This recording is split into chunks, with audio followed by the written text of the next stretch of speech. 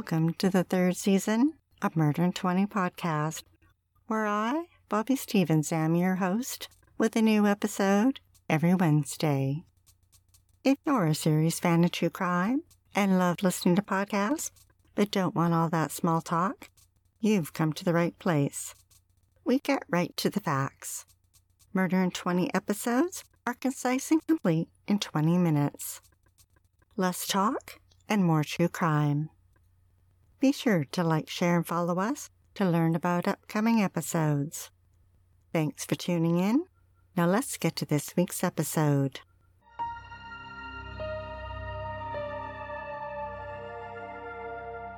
Mary Ellen Gurnick grew up a happy child, attending parties, acting in school plays, and taking trips to Disneyland. In high school, she was a popular teenager with dark shoulder-length hair and a pretty smile. Mary married Ronnie Jameson on her 21st birthday, and the couple had a daughter, Nicole. Throughout their marriage, Mary lied, used drugs, and was a compulsive gambler. 11 years into their marriage, Ronnie lost his job. Mary kicked him out and filed for divorce. In 1979, Mary ran into an old friend, Robert Samuels. Mary and Bob had lived a block apart growing up, and Bob always had a thing for Mary. Now both in their 30s, the couple dated for a year before getting married. Bob became a stepfather to Nicole.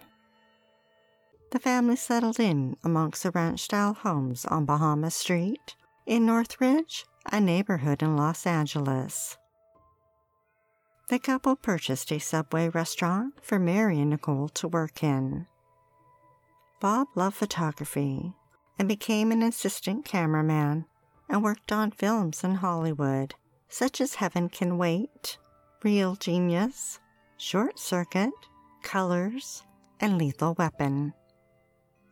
Mary was the opposite. She liked to have fun and partied hard. After 6 years of marriage, Mary was bored. The Los Angeles Times described how, in October 1986, she wrote Bob a Dear John note and left it on the kitchen table, complaining that their marriage had gone stale and that no matter what happens, I will always care for you. We just can't live together. The couple remained friends and agreed on custody, child and spousal support, and their restaurant. But Bob didn't give up on Mary. He still loved her. Over the next 2 years, he supported her financially and hoped they'd get back together. But Mary Nicole had other plans. While Bob was reading a self-help book titled How to Save Your Marriage, Nicole was asking her high school friends where she could find a gun to kill her stepfather. And Mary, well, she wasn't happy that she stood to only gain $30,000 in a divorce. But if Bob happened to somehow perish as his widow, she stood to gain almost $500,000. In 1987, she began looking for someone to take Bob out and confided in her friend Anne Hambley. In the spring of 1988, Mary met James Bernstein, who was dating her daughter. They'd met at a party, and afterwards James began visiting Nicole at the restaurant. He supplied her with free drugs, and soon the couple were engaged. James carried a business card with the job title Specialist. Mary hired him and gave him money to arrange a hitman for her husband. James asked his boss if he knew a hitman and was provided with the phone number of Mike Silva. In the fall of 1988, Bob came to the realization that Mary wasn't coming back and visited his divorce attorney looking to make changes to their agreement. Court records reveal that he was now unemployed and wanted to run their restaurant, and requested his spousal support be reduced to $1,200 a month. His attorney agreed to drop the paperwork, and Bob said he would return to sign it. In November, Dave Navarro, a friend of Nicole's, needed money to prop up his failing business and approached Mary. She offered him a job, one that involved murdering her husband. Dave didn't know what to say. He didn't think she was actually serious. He told her he'd think about it. But the next day, fate stepped in. Dave was involved in a car accident and took that as a sign. He contacted Mary that night and turned her down. Bob hadn't made it back to his attorneys to sign the papers. He wouldn't get that chance. On December 8th, Mike slipped into Bob's home with a 16-gauge shotgun. Bob was caught off guard in the hallway when he was hit over the head. Then a pillow was placed over his head, and Mike pulled the trigger. The bullet ripped through the back of his skull. Bob was dead at 40. News of the murder traveled quickly, and Mary called her friend Anne to say she had a plan to be the one to find his body. 2 days later, Mary phoned James and left a message on his answering machine that she'd be dropping off the family's dog for the weekend. Then she and Nicole stopped by. They toppled a few things and made it appear as there had been a struggle. Then Mary called police. A few weeks later, Nicole phoned Dave to tell him her stepfather was dead. And he said, "Why are you calling me? I don't want to know anything." Mary was relieved Bob was gone, but wasn't impressed with the job. Killing someone can be messy, and there was blood all over the carpets in the house that was now hers. Mary found $6,000 of Bob's uncashed paychecks. She took them and his car. She sold the restaurant for $70,000, refinanced her home for $160,000, and collected over $240,000 in life insurance policies. Mary was finally able to live the extravagant lifestyle she'd always dreamed about. Within a couple months of Bob's murder, she was dating Dean Gruber, a concert promoter. The couple flew to Cancun, Mexico, where a smiling Mary laid on the bed with her head propped up on a pillow and her body covered in $20,000 in $100 bills. Over 13 months, Mary bought a condo in Cancun, a Porsche, fur coats, and fancy clothes.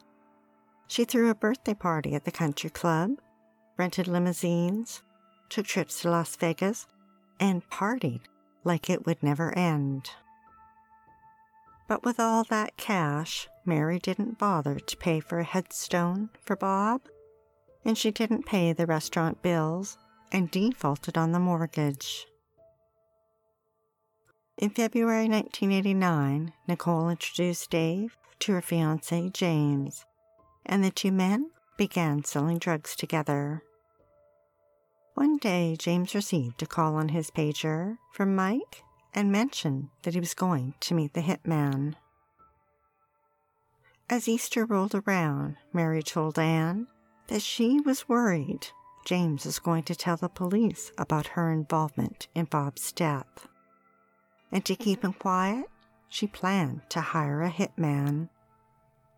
Anne introduced her to someone that could get the job done. Her boyfriend, Paul Gull. Mary and Paul met numerous times to discuss the details. She told him James was blackmailing her, and she was willing to pay to get rid of him.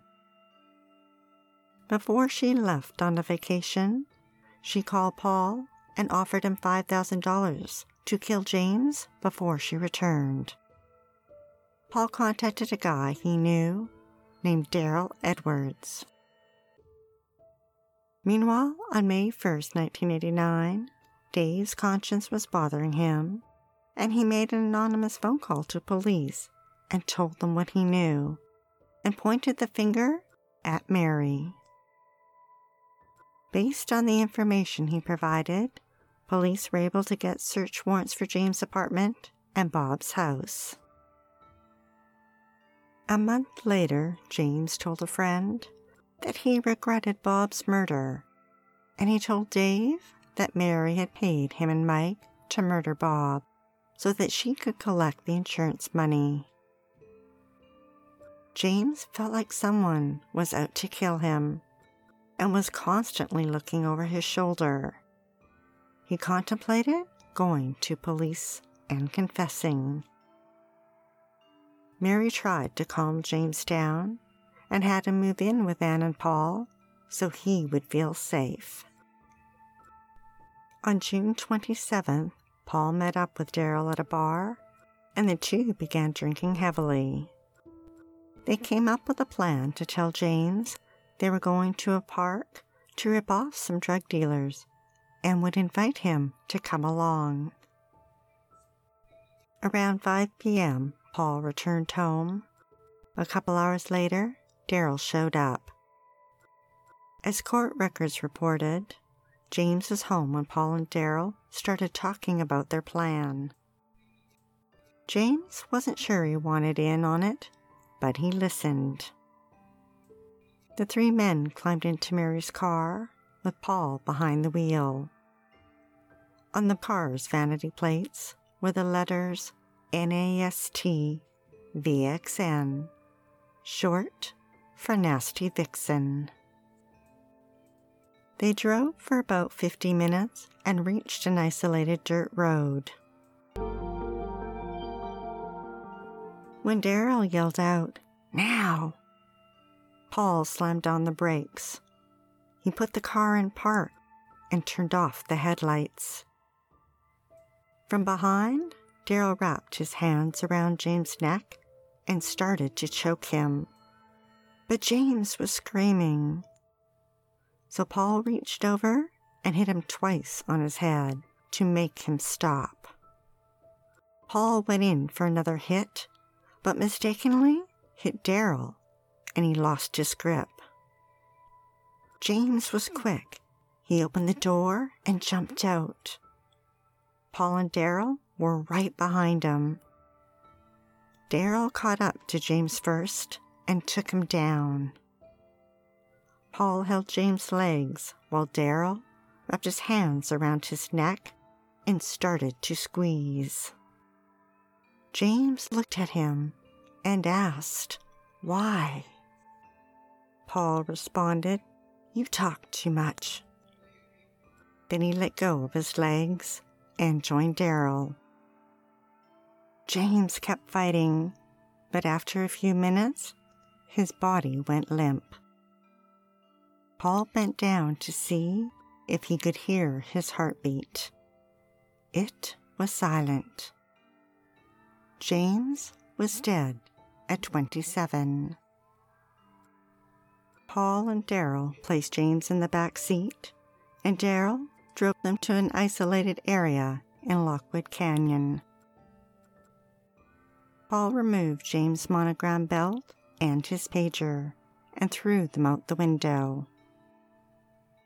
Daryl stopped the car, and the two men dumped his body over an embankment.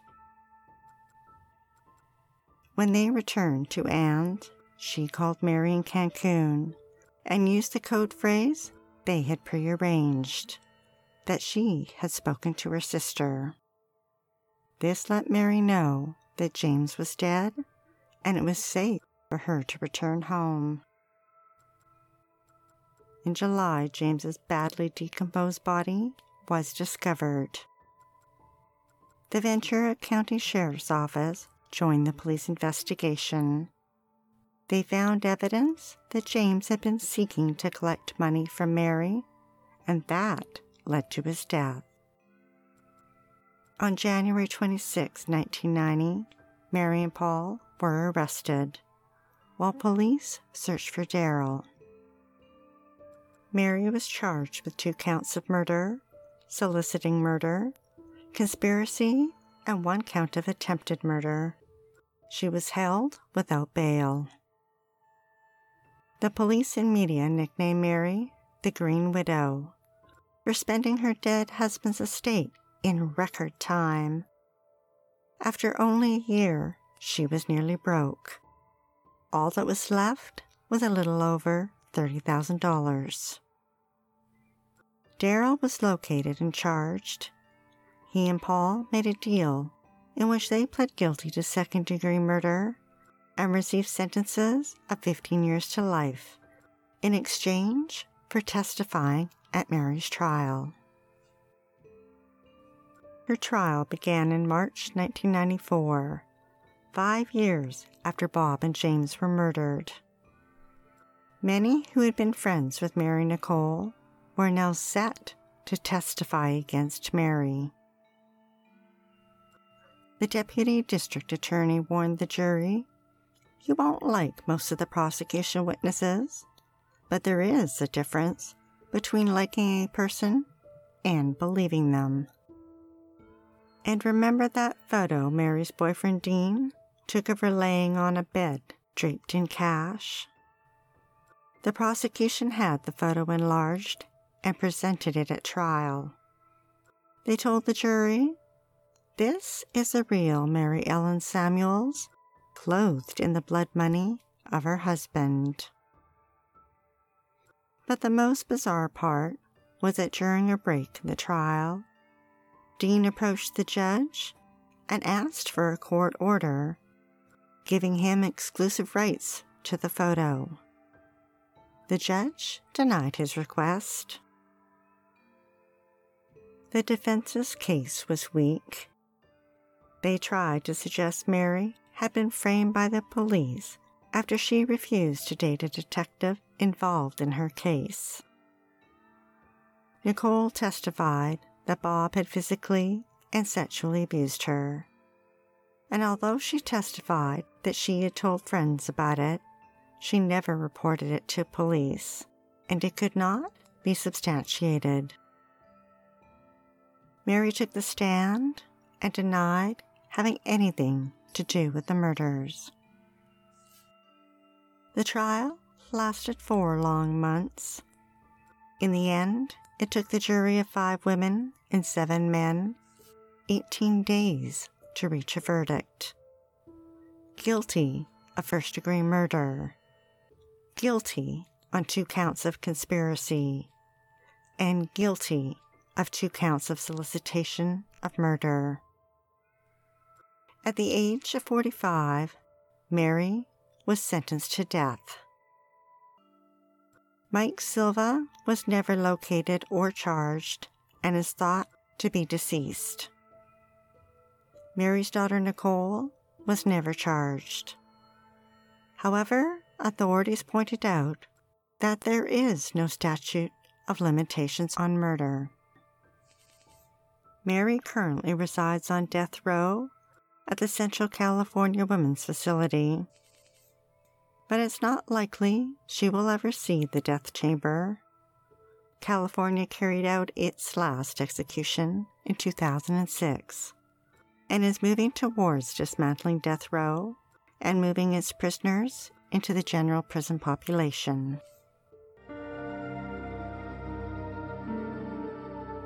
Thanks for listening to Murder in 20 with less talk and more true crime.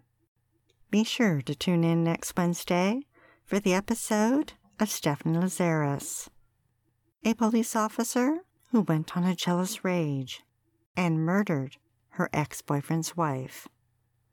She thought she'd got away with it, but 19 years later, when detectives reopened Sherry Rasmussen's case, they discovered long-forgotten DNA. If you're dying to hear more, past episodes of Murder in 20 are available for free at murderin20.com and on all major podcast platforms. We love what we do and are dying to continue.